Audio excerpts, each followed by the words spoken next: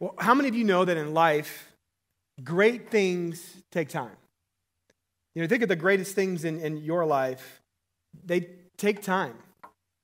Challenge is, though, we live in a fast food, quick hit culture, don't we?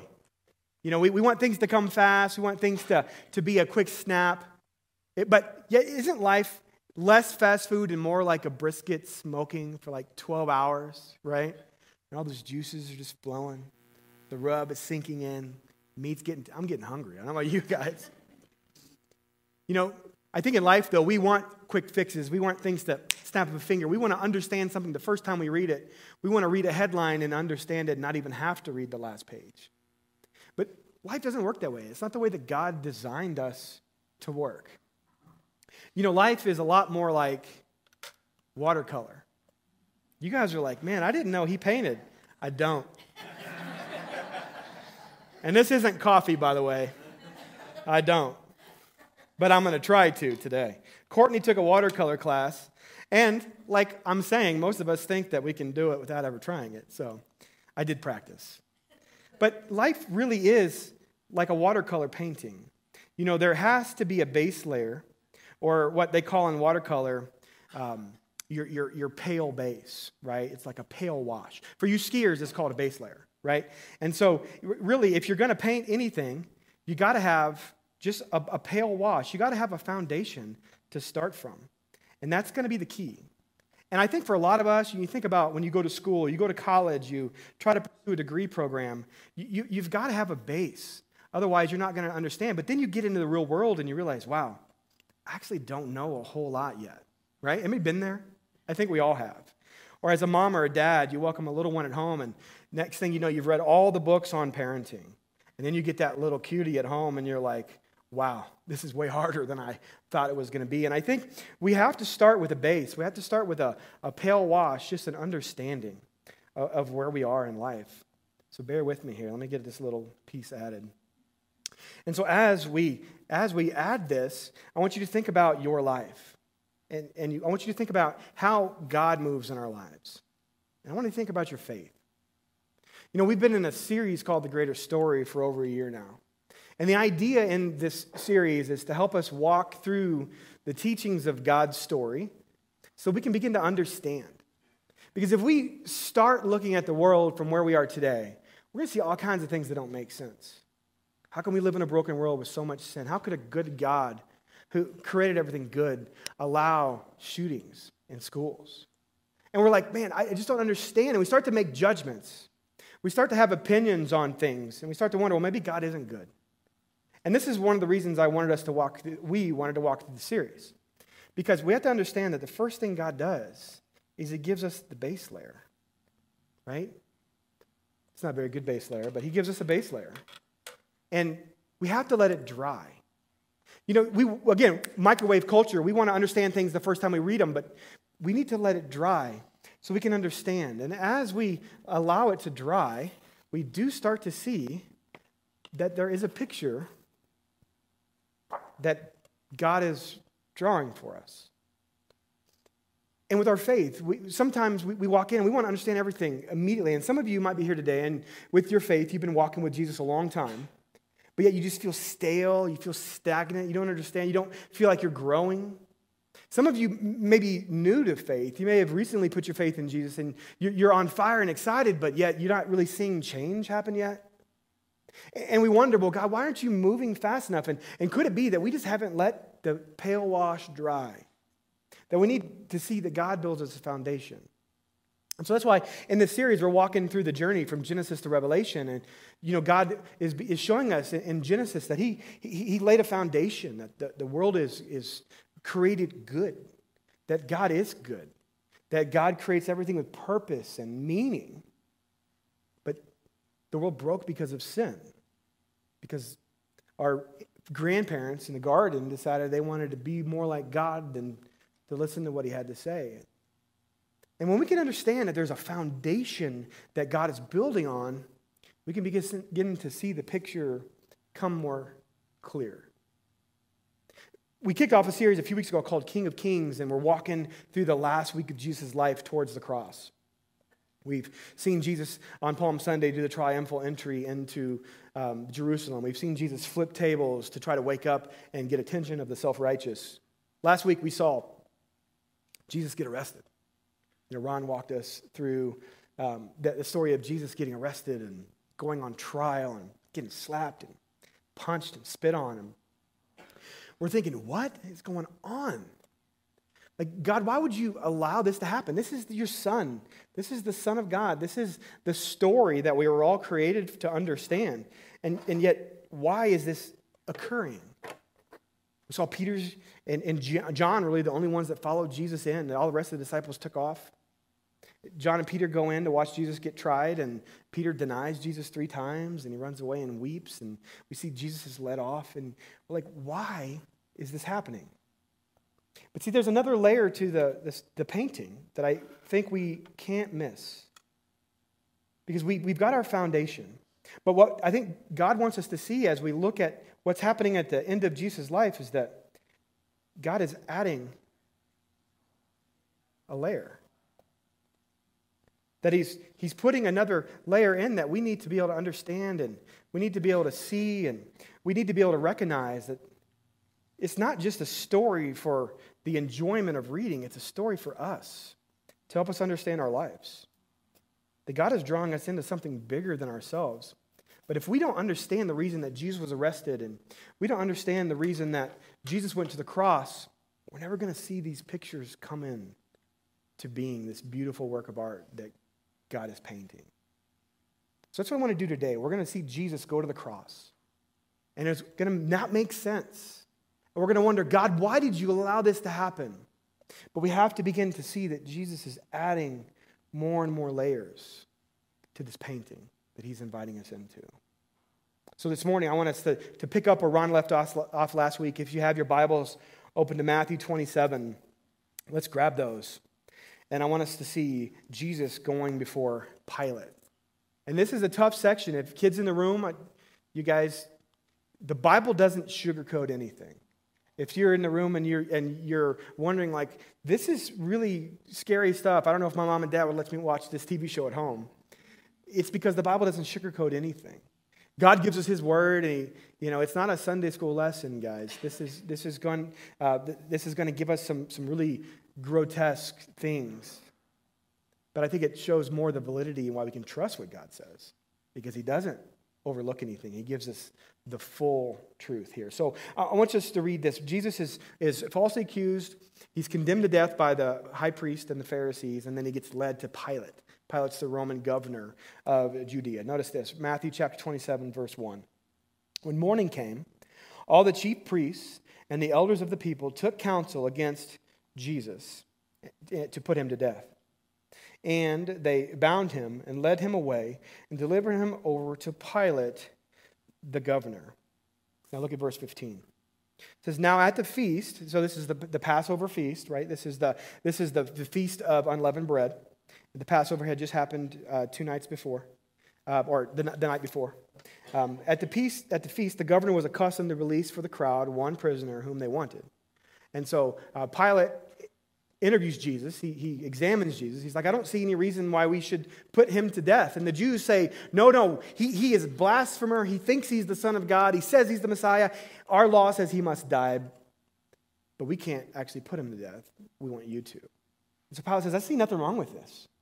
I'm going to release a prisoner to you. Who do you want me to release, Jesus? Or there was a revolutionary named Barabbas. And the crowd says, we want Barabbas. Now you might understand, you might wonder, didn't on Palm Sunday a week before, I know this is Palm Sunday, but we looked at it a few weeks ago. Didn't on Palm Sunday the people sing Hosanna, the song we just sang? Didn't they sing, Jesus, you're the king, you're here? And now they're yelling, crucify him? Like, could you imagine it? What a change. One week people are saying that Jesus is the Messiah, he's the new king, and the next week you're yelling, crucify him? Most Bible scholars actually think that's not the same people. The crowd that said Jesus is Hosanna is not the crowd that is saying crucify Jesus. That the chief priests and the Pharisees, they gathered up their supporters. They gathered up the people that already hated Jesus. And so they're going around the crowd and they're egging them on and they're doing all these things. And So verse 22, notice, Pilate says, well, then what should I do with Jesus who's called Christ? And they all said, let him be crucified. So when Pilate saw that he was gaining nothing, but rather than a riot was beginning, he took water and he washed his hands. There's a little basin. He's like, his blood's on you. And the people are like, put his blood on us. It's unbelievable. It's blood. It's unbelievable. He said, I'm innocent of this man's blood. And all the people answered, his blood be on us and our children. Verse 26, then he released for them Barabbas. And having scourged Jesus, he delivered him to be crucified. I don't want you to miss what happens in verse 26 because Matthew this is one word, Jesus is scourged. Or John says that Jesus is flogged. And when we hear that, it's like one word, we're like, oh, what does that mean? And if you've ever seen Passion of the Christ, the movie with Jim Caviezel years ago, you've seen what it means. Scourging was just the worst. It's just one quick detail for the worst of all punishments. When I was in Israel in January, so this is the spot on the northwest part of the temple where that pillar stands where the fortress of Antonia would have stood. And this was where Pilate's residence would have been. This is where they would have tried Jesus in front of the crowd. And this is where Jesus would have been flogged. And I got a picture here of the weapon that they would use to flog. They would put, it's the worst, and in those days it would be chips of bone or metal or rock. And they would lash you on your back and it would grab your skin. And that's what I'm saying, kids, this is serious. And so Jesus is undergoing the worst of all punishments. In just this one word that the gospel writers give us, scourged or flogged. It's the worst, the most inhumane type of punishment that could be done. So Jesus goes and he gets flogged and he's in anguish. Right? He's in anguish. And then we pick up in verse 27. It says this, then the soldiers of the governor took Jesus into the governor's headquarters and they gathered the whole battalion before him. So there's a huge group of guys in front of him. And they start to mock him. And they stripped him, humiliated him. They put a scarlet robe on him. They twist the crown of thorns on his head. You guys have seen the crown of thorns. It's a big picture for this season we're in. And they crank it down on his skin. He starts to bleed. And then they start to spit on him. They took a reed and they struck him on the head with the crown of thorns. And verse 31, and when they had mocked him, they stripped him of the robe and put his own clothes back on him and led him away to get crucified. This is Jesus, the Son of God, who came and taught everybody what it looks like to follow, and he had healed the sick, gave sight to the blind, gave hearing to the deaf, and here he's getting led away to slaughter like an animal. And if you're like me, when you read this, you're looking at the picture and you're going, it just doesn't make sense. Like, God, why did you allow this to happen? Like, it just doesn't make sense. Like, why would the Messiah, the Son of God, have to come and be treated like this terrible criminal? And I think it brings this big question that we have to answer as we start to think about this, is why did Jesus have to suffer? And to understand this, we have to get back to the story and the painting. We have to go back to the very beginning. Because we have to go back and see why God has added these layers of painting for us to understand. Because we look back in Genesis 1 and we see that God did make everything perfect, that man was living with God in perfect communion, but then the deception of the enemy to our grandparents, Adam and Eve, and they made the decision that they would rather know the difference between good and evil than trust God's definition, and sin entered the world and brokenness came. And from there, mankind just tried to fix the brokenness. Mankind, it didn't matter what it was, whether it was trying to create their own world, to build their own Tower of Babel, to Israel just trying to make for themselves their own king. The story over and over all ended with the same place, that we tried to fix what is broken, but we couldn't do it. And the brokenness that happened in the very beginning is the reason that we see the ugly in our society. And all of you see it. You saw it this week in Nashville. You saw it last week with the tornadoes in Mississippi. You see it day in, day out, with the way people treat each other and act. You guys at school, you guys in elementary school and junior high and high school, you guys see it, the way people talk to each other, the way they treat their teachers and their parents.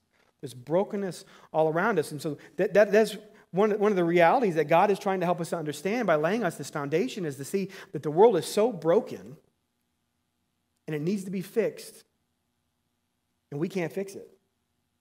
I think one of the realities that we see is that we think we have these ideas to fix it, right? And so we as a society should move forward, should work harder to try to fix it, but we think, and there was this line of thinking 100 years ago, and we're here, and it hasn't worked. Well, if we can just get better health care, if we can get better technology, if we can just get people better educations, then people inherently are good enough to work it out, and our societies will improve. And yet we're 100 years later, and it's just as bad. It just looks differently. It's just as ugly. It just might be a little more polished than it used to be. And it's a reminder that no matter what we try, and should we do all those things? Yeah. We should improve technology. We should improve education. We should improve healthcare. We should do all these things. But we got to realize that we can't legislate the heart. So the politician in office is not going to be the one who fixes the problems. We need somebody bigger than us. And so there's this reality in life, there's just certain things that we can't do. There's certain things that you can't do. There's certain things I can't do, right? Like how many of you guys remember as a kid, there was that saying, if you put your mind to it, you can do anything. You guys remember that? I love that. It's a good saying. It like motivates kids, right? You know, I got 3 daughters. I love the idea that my daughters can be CEOs of companies and the president. And I love that. But the reality, there's certain things we just can't do, right? Like I'm never going to swing a golf club like Tiger Woods, right? Like none of you are ever going to put a man on the moon unless you're Gene Shirley, right? Like that's the only. Like truth be told, none of you can cook wings like Joe Richardson. Right? Like, there's just certain things we can't do, right? So you and I, we've got limitations, and the limitation is we can't fix the brokenness of this world, but Jesus can. And this is why. God paints this foundation, and then we meet Jesus. And we wonder, well, why do we need Jesus? Because he's showing us, he's helping us, the picture come in to be more clear. That the world was broken, but we needed Jesus to come and to show us what it looks like to live our lives and to teach us what it looks like to honor God and to show us what's right for us. Because truth be told, guys, when we choose what's right for us, we're going to choose wrong every time. It's because of this, the foundation that was cracked and was broken. So this greater story that we've been going through leads us to this cross that we're talking about today for this very reason, to invite us in. And so I think here's one of the realities that God wants us to see is that Jesus came on a rescue mission to heal us from the brokenness of our sin. Why did we need Jesus? Because of the brokenness and the foundation. If you don't realize that, if you don't understand that, you're never going to understand why you need Jesus in your life. You're never going to understand why Jesus came. It's going to be just this fairy tale story that doesn't ever make sense to you. If you don't realize that sin has fractured and broken you and me and this society and this world and everybody who's ever been born. We needed to be fixed, and we couldn't do it any other way.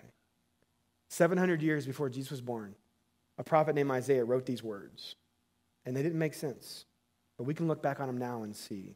Isaiah 53:5 says that the suffering servant would come for God, and he would be pierced for our transgressions, and he would be crushed for our iniquities. And the punishment that brought us peace was upon him. And by his wounds we are healed. No. Here's the thing. When we think about sin, when we think about the brokenness around us, and we read this verse, we like to think to ourselves, well, hold on a second. The sin in my life isn't really that bad, is it? That someone would have to come and suffer for me? Like, you might look at your life and go, you know, I'm not perfect. None of us are.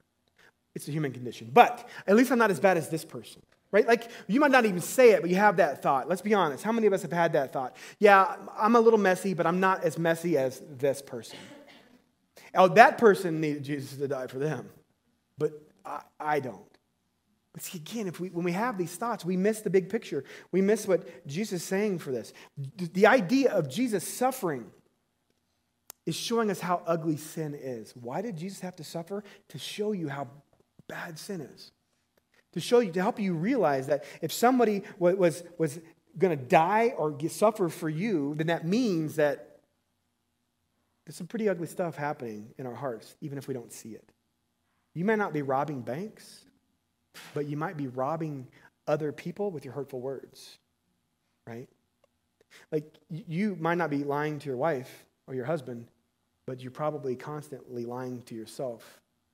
Because who lies to us more than us? So there's this reality that because of sin, every one of us are broken. We have sin running through our veins, and we needed Jesus to come and to fix what was broken. And this is why Jesus was here.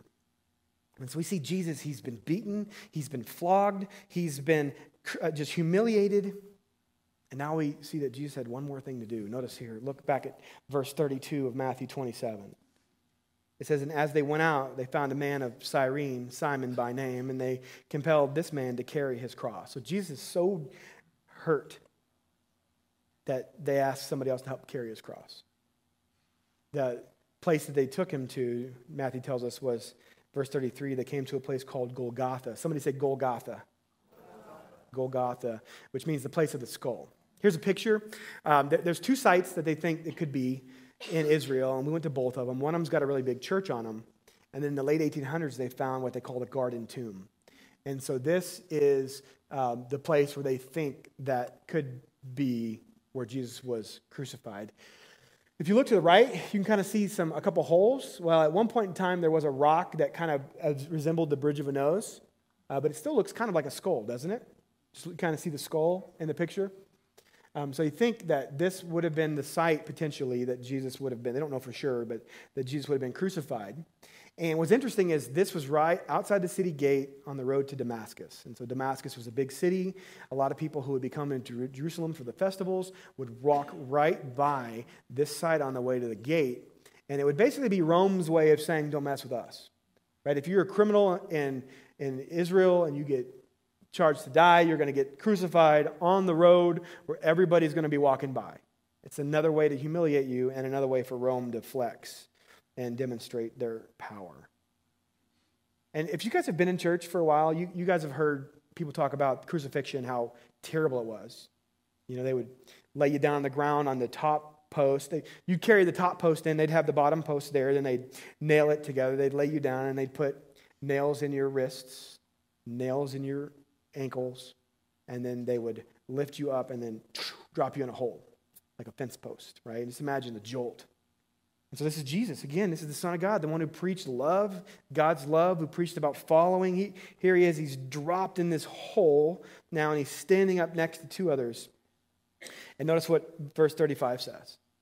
It says, and then when they had crucified him, so Jesus isn't dead yet. He's been crucified. He's on the cross.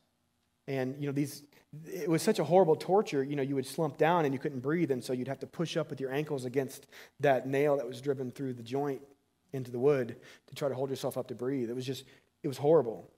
And verse 37, and over his head they put a charge to him which read, this is Jesus, the King of the Jews. And so everybody who walked by on the way to the feast saw this inscription over Jesus' head. In verse 38 says there were two robbers that were next to him, one on each side, two thieves. And those who passed by were deriding him, wagging their heads, and saying, you who would destroy the temple and rebuild it in 3 days, save yourself. If you are the Son of God, come down from the cross. I mean, he's just getting mocked, right? Just being utterly mocked. It's horrible. And I don't know about you, but I read this and I'm like, man, this is unbelievable. I mean, this is just utterly unbelievable. Here's the Son of God. He's nailed to a cross. And he's being mocked by the very people he's there to save. It's just really unbelievable to think about. And again, it is adding one of the most important layers to the painting. See, we see that God gives us this foundation where he says that the world is broken. I made everything good, but sin broke it. And then we see the picture become clear that God needed to do something for us, so he sent Jesus here for us to be our king. But what we didn't understand was that God was telling us that we didn't just need a king. We needed a king to come and take our place. That because of the brokenness of the world, we actually don't have the ability to fix it on our own, as we've said. And so we needed Jesus to come and fix it for us. And as we see this and as we understand this, and then as we realize the impact of sin and the brokenness around us, we start to realize that, wow, that makes sense. That we needed someone who was holy and perfect and not us, to come and to pay the penalty for us. See, friends, this is why Jesus is on the cross. But if we don't ever get here, we don't see it. Does that make sense? So we don't understand. Why did I need Jesus to die for me? Well, because Jesus was the holy, perfect Son of God who lived a sinless life, who stepped out of heaven for us and came here. And if you guys over there, you guys aren't getting to see it. And it's built on this foundation of the fact that God made everything good, but sin broke it. And we start to get this, we start to make sense, and we start to wonder, like, okay, so Jesus had to die. Romans chapter 6, verse 23 says this, that all wages of sin are death. And so it's this idea that sin had a price. And if you read the story as we've been reading it, you start to see that because sin was broken, God created a people in Israel. And he gave them this Old Testament law, which seems archaic to us. But that Old Testament law would tell us about sacrifice and the Day of Atonement and the Lamb of God and all these things. And that we don't really get it at the time, but it's pointing forward to the fact that Jesus would come and be the Lamb of God. That sin was so bad that someone would actually have to come and die for it. So this is what theologians call the doctrine of substitutionary atonement. Somebody say substitutionary. Somebody say atonement. Substitutionary atonement is the process by which somebody removes the obstacle to their reconciliation with God. See, Jesus came not just to show us how to live, not just to tell us what's best for our lives, but to also be our substitute on the cross, to trade places with us. Notice how he did it. Verse 45. Now from the 6th hour, there was darkness over all the land. So the way the calendar worked, the way the clock worked in Israel at that time was 6 a.m. was the first hour. So it's noon. So it's noon here. From the 6th hour, there was darkness over all the land to the 9th hour. From noon to 3 p.m., it goes dark. And about the 9th hour, Jesus cries out with a loud voice saying, Eli, Eli, lama sabachthani. And that means, my God, why have you forsaken me? And Jesus cried again with a loud voice and yielded up his spirit. This is the moment that Jesus passed. John says in verse 30, I love this, notice this. It says, when Jesus had received the sour wine, he said, it is finished. It's on the cross. It is finished. And he bowed his head and gave up his spirit. What was finished? Like, what was it that Jesus is saying it's finished? Well, it's God's divine plan to mend the brokenness of sin in us and the world. So I think that's what God is saying. Jesus traded places with us so we could stand in as our substitute. Isn't that amazing? I mean, you think about that the all-holy God who spoke the universe into existence loves humanity and his people so much that he would step in and trade places for us. And when you see that, it begins to come in more into frame. You begin to see how real this is. This isn't some mountain that's miles and miles away. This is a foothill that's close. That's right before you. That's inviting you in. And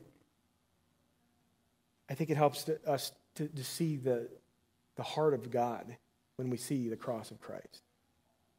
When we were on vacation recently, I came across this billboard. It says that Jesus is the answer to all your problems. Now, the skeptic in me, when I see these, I always try to imagine how people think when they see these kind of signs. I think most people scoff at it. Like, yeah, right. How's Jesus going to fix my marriage? How's Jesus going to fix my financial issues? How's Jesus going to fix all the problems in this world? And we kind of scoff at it. And even as Christians, I think we sometimes scoff at it because we think, well, I've been living this life of faith for a long time. My life is still a mess, right? But I just want us to lean into this for a second. I think if you look at all the religions of the world, every religion of the world is trying to solve the problem. How do we get right with God and fix what's broke? And so you look at Islam, rule keeping. You look at Hinduism, rule keeping. You look at Buddhism, rule keeping. Right? It's all about trying to find this right combination. But that's what makes Christianity so different, because Christianity is not about rule keeping, it's about a relationship.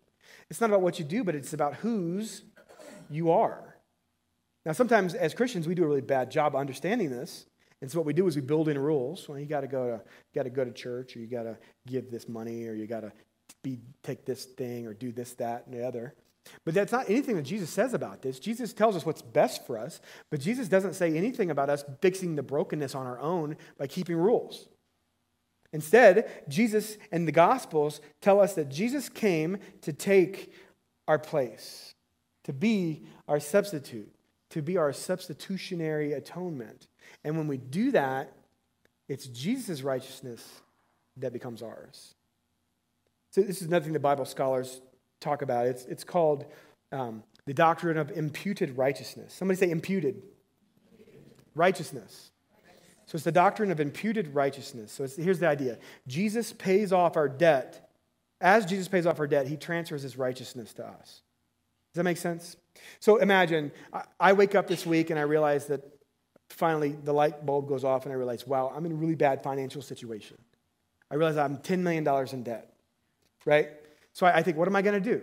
So I go sell my guitars, my baseball cards, my shoes, all that stuff, and then I realize I'm $9,999,900 in debt. So I go to the bank, and I walk in, and I talk to my banker, and I'm like, man, I'm in bad shape. I need you to help me pay this debt off.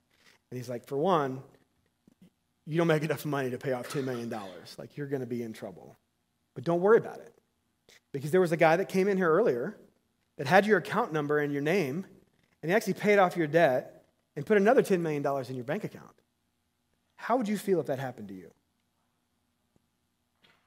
Would you just go home, right? Like, oh, cool, right? Eeyore? Heck no. I probably would run through the glass door, right? And I got enough money to pay for the ER visit. Right? You're going to celebrate. I think as Christians, sometimes we're like, oh, Jesus died for us, and he imputed us his righteousness, and we're like, oh, cool. Yeah. Let's go watch the game, right? Let's go to lunch. Thanks, Jesus. We don't realize how big this is. You had a sin debt so big you could never pay it. Your sin debt required sacrifice, and Jesus stood in as our substitute, and he took our debt, and he gave us his righteousness. And you know what that means, guys? This is ridiculous. Please understand how ridiculous this is. When God saw you, before you said yes to Jesus, God saw your sin. And after you say yes to Jesus, and you literally accept his free gift, do you know what God sees? God sees you through the blood of Jesus. He sees you as redeemed, as forgiven, as justified, as saved, as rescued, as set free, as the son and the daughter of God that you were meant to be. You didn't have to work for it. You didn't have to try to live hard and better and climb the ladder, do a bunch of stuff. What Jesus says is, just believe. Say yes to me and accept this free gift. And this righteousness is yours. Is that ridiculous or what? If you haven't made that decision, there's not a bigger decision to make. To say yes to Jesus. To thank him for giving us all of that he's given us.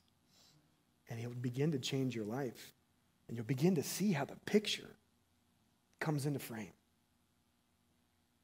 I love what Paul says in 2 Corinthians 5, verse 21. He says this. He says, for our sake, for your sake, for my sake, God made him, Jesus, to be sin, who knew no sin, so that in him we might become the righteousness of God.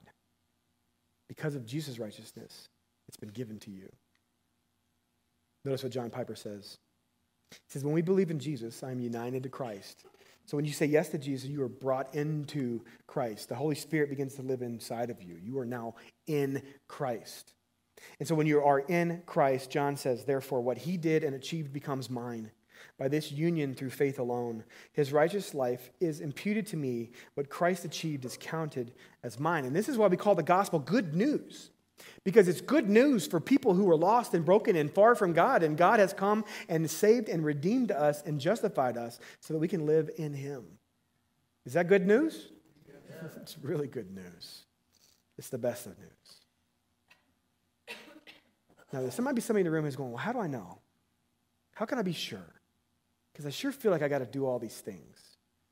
There's no way that God is going to love me because of my mess. Or I've done too many stupid things and hurt too many people and carry around too much guilt.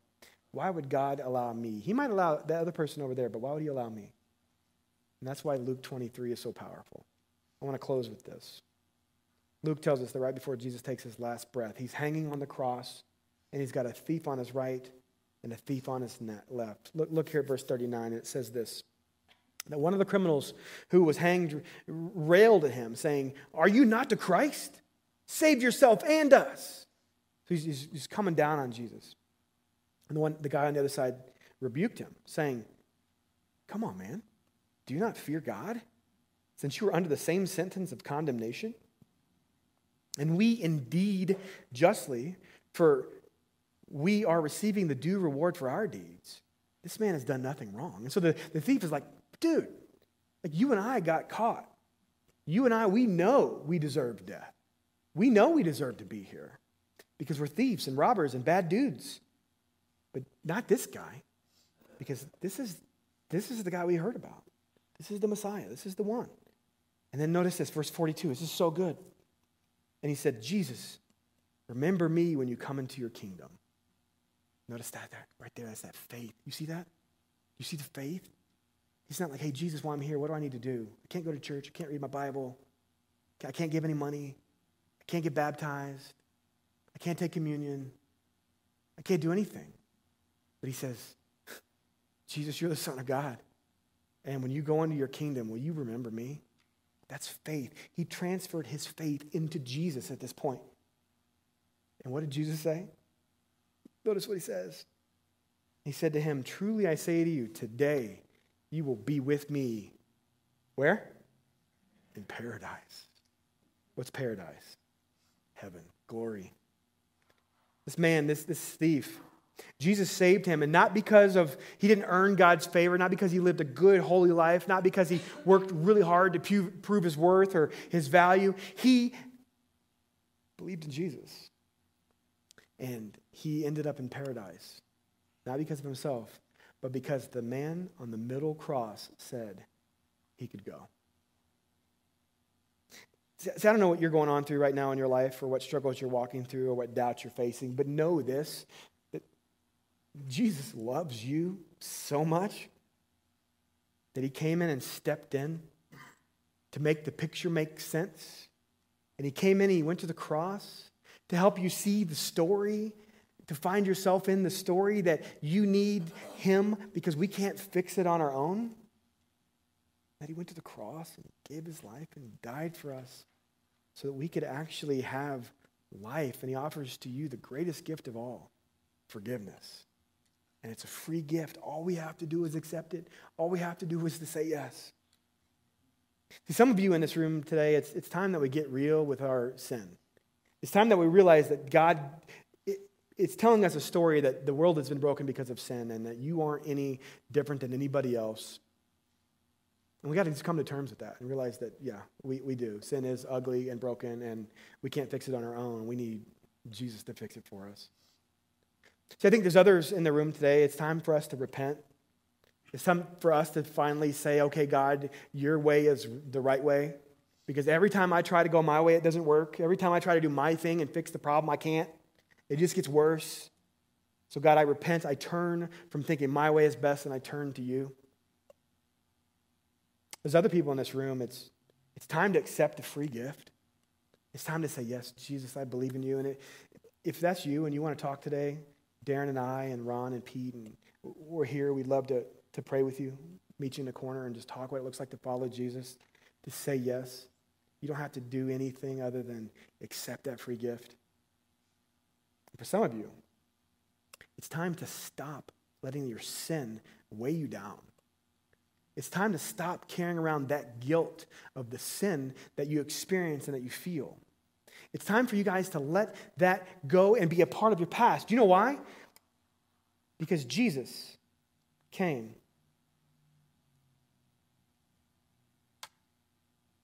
And went to the cross for you.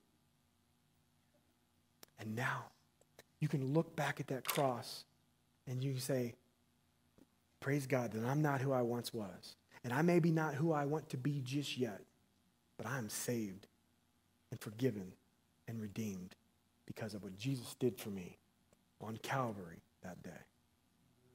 I encourage you to make that choice. Would you pray with me?